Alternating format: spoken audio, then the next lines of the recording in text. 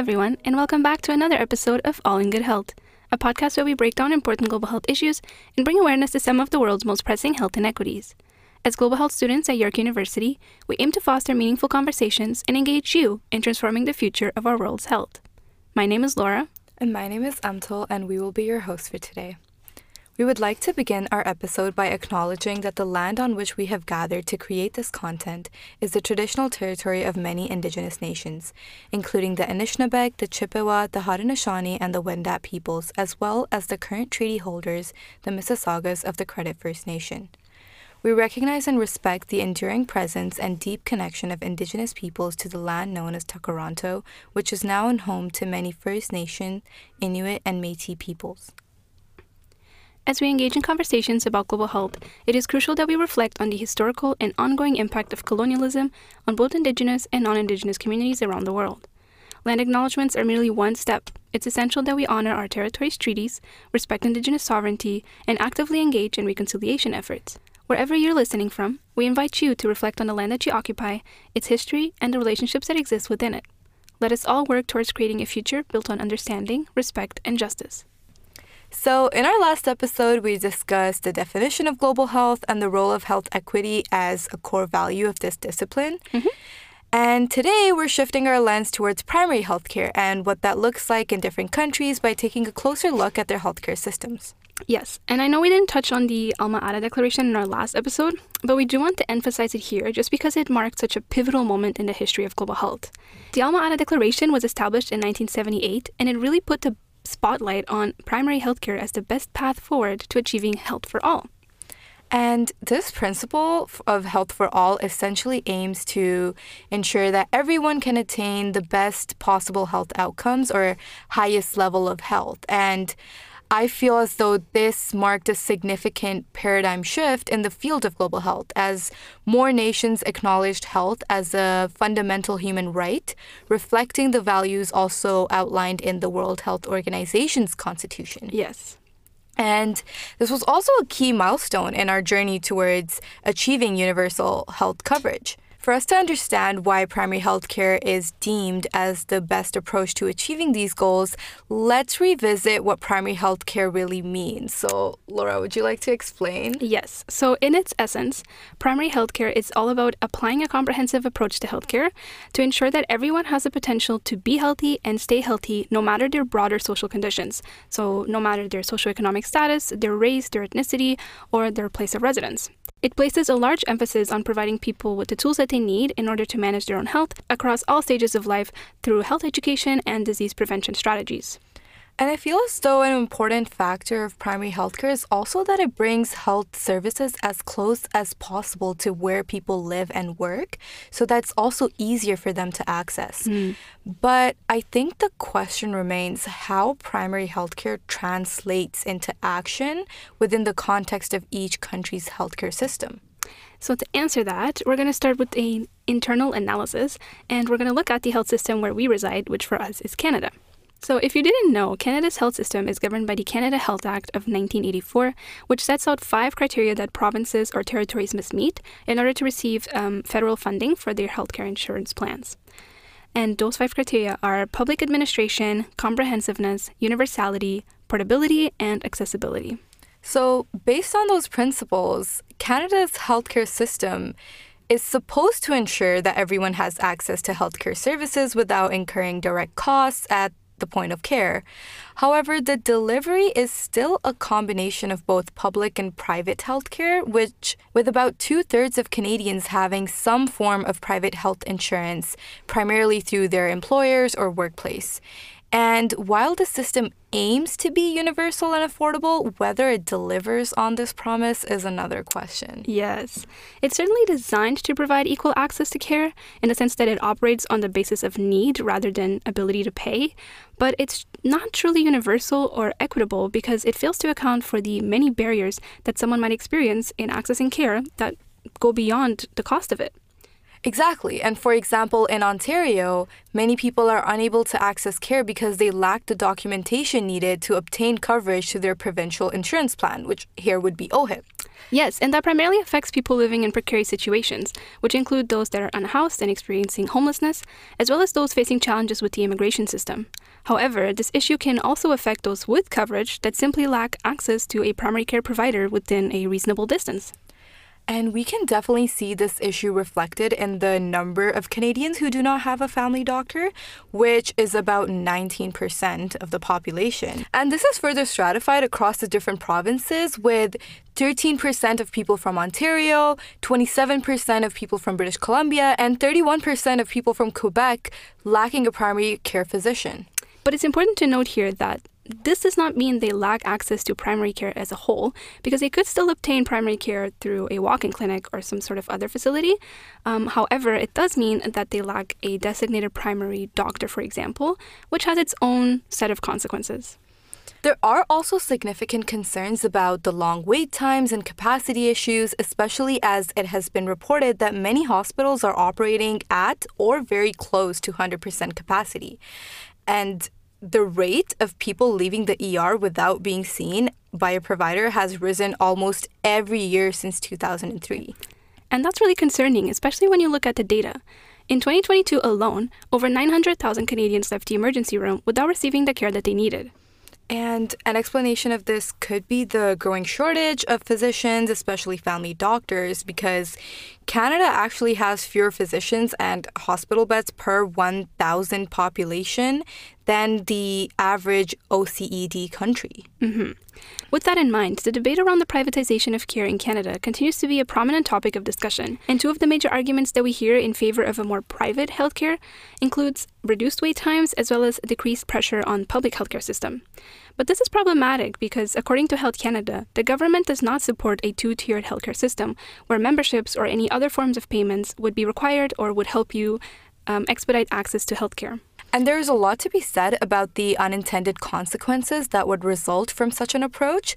And a major argument that is made for the two-tier system, as you mentioned, is the long wait times experienced by individuals in a publicly funded healthcare system. And the argument is that by incorporating a coexisting private healthcare system, you would be able to distribute patients and thereby reduce wait times. However, this argument is very flawed because the establishment of private healthcare systems would also take away from the health workforce available to work in a public healthcare facility.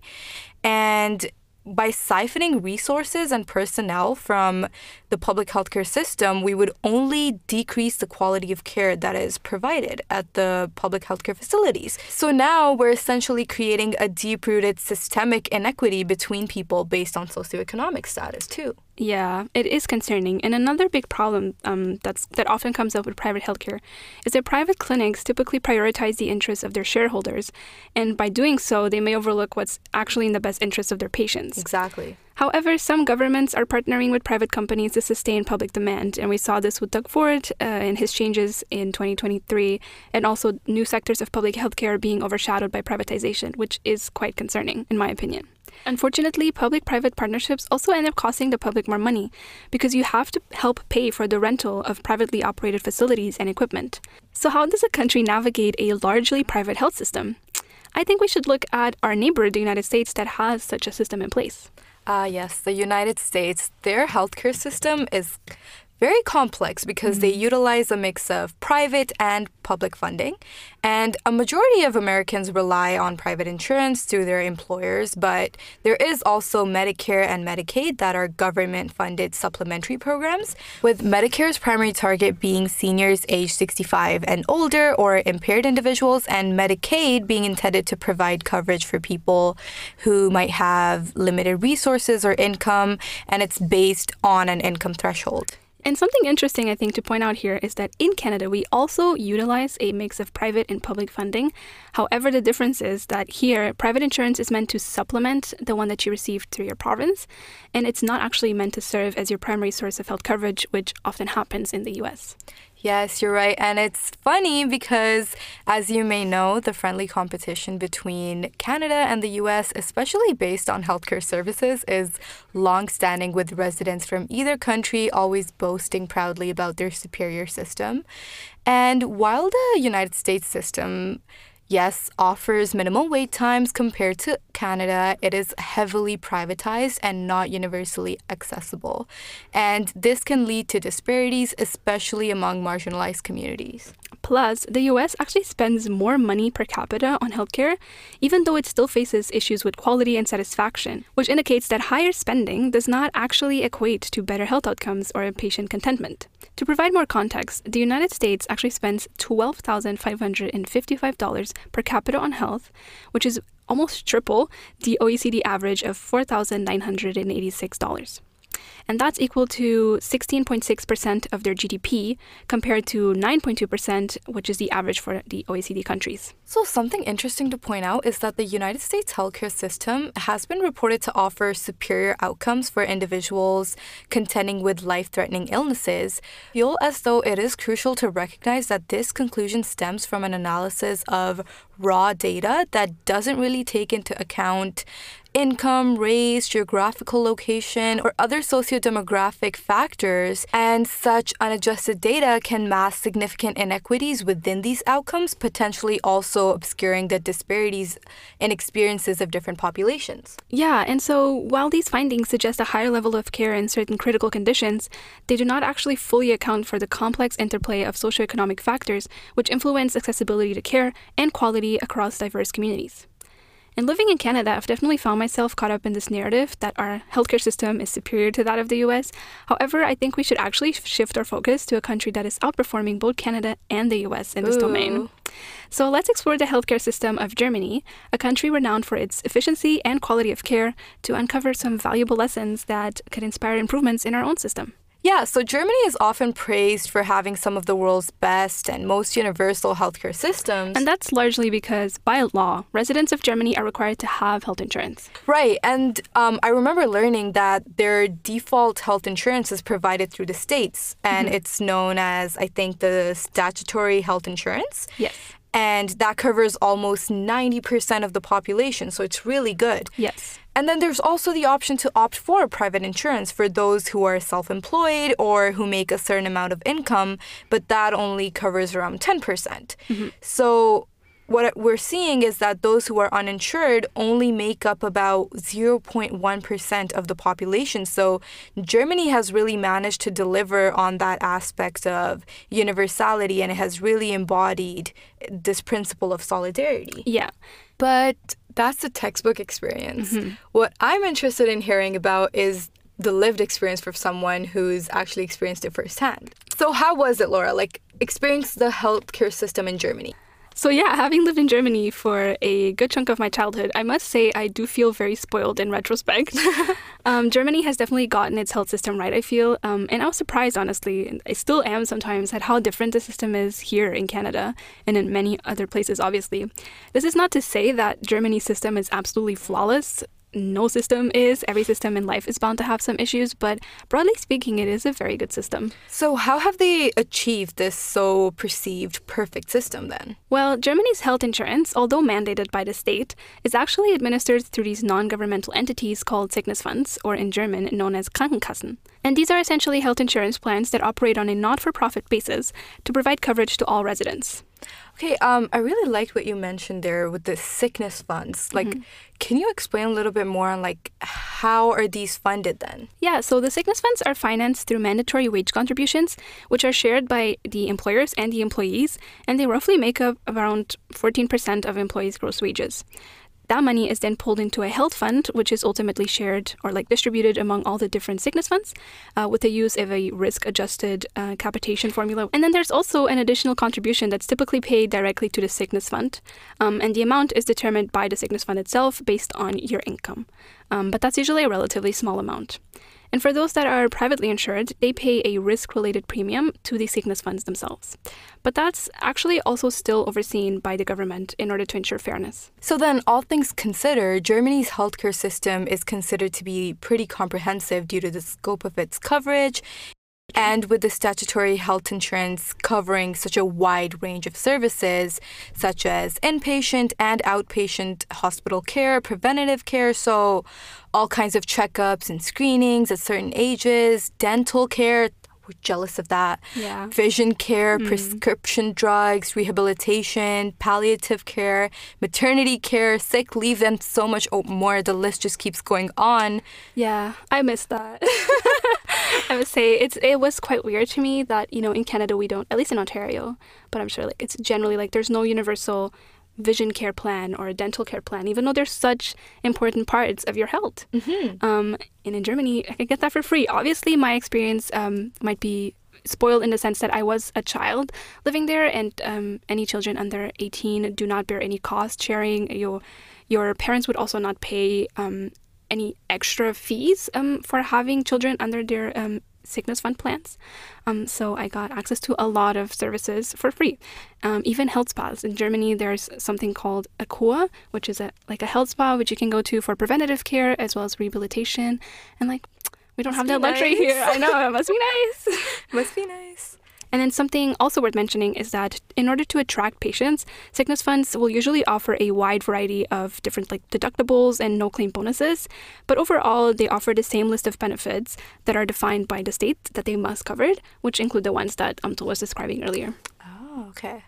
So what we're seeing here then is that Germany's doing really well in terms of resources and capacity, especially in comparison to if we bring it back to Canada or the US. Yeah, so Germany has 4.5 practicing doctors per 1,000 population. It also has 7.8 hospital beds per 1,000 population. And just to put that into context, in the US, there's only 2.7 practicing doctors per 1,000 and 2.8 hospital beds. And before we get excited as Canadians, we're not doing much better. We have 2.8 practicing doctors per 1,000 population and 2.6 hospital beds. I know, it's quite scary. Tragic, yeah. But again, that's not to say that they have the perfect system. There's a lot of ways that Germany could improve, especially pertaining to primary care. Primary care physicians in Germany are not really equally distributed across all regions of the country, which makes it harder for some people more than others to access a primary care provider. And there's also an anticipated shortage in the number of family doctors that we're going to have in the coming years, as the specialty is becoming less attractive to medical graduates. Okay, so all things considered, though, Germans do seem to be quite satisfied with their system because I remember reading in 2016, it was reported that 85% of Germans were satisfied with their healthcare system, which is way above the OECD average of 71%. And I can certainly say that it served me well. The time I was there, it definitely served me well.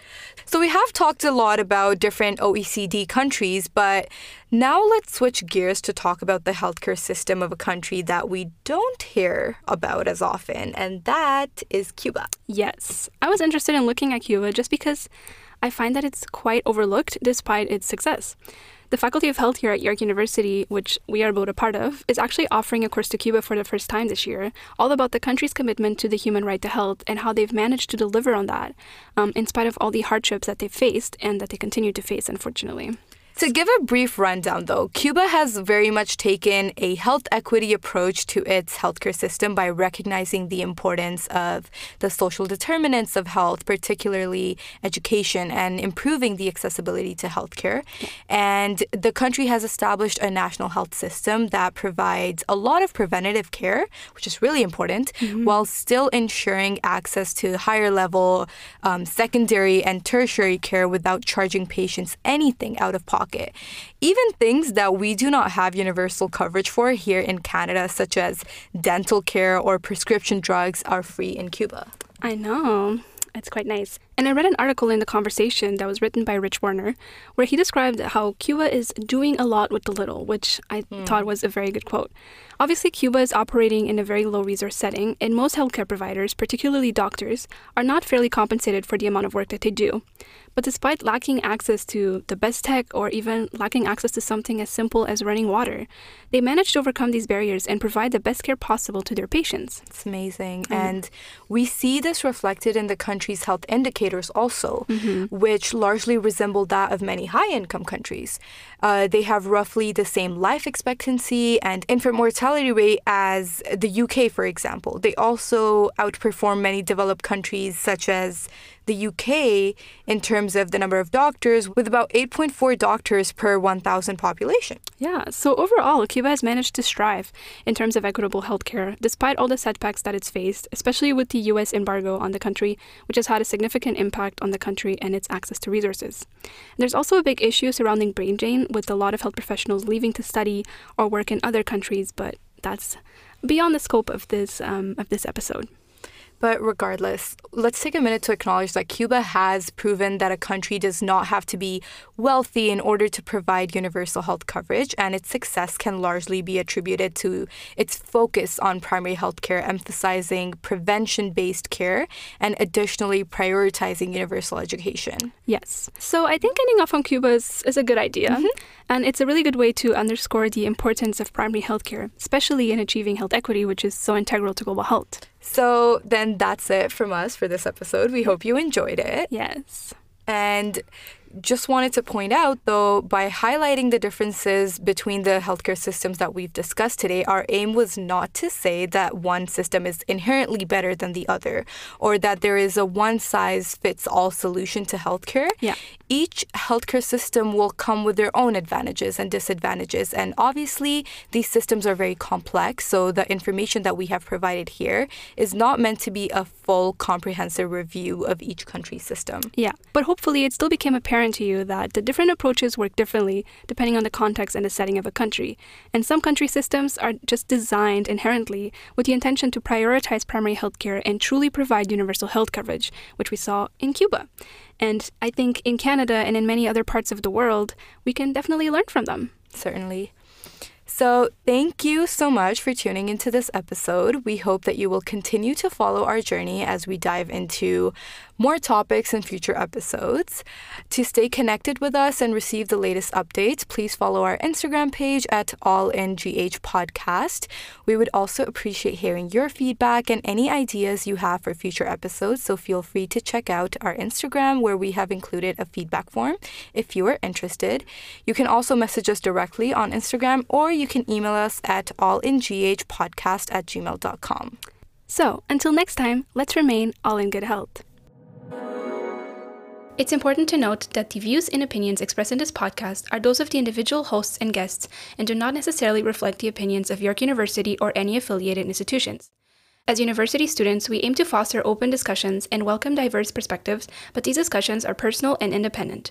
Our affiliation with the university is purely for identification purposes, and the content of this podcast is not endorsed or sanctioned by York University itself.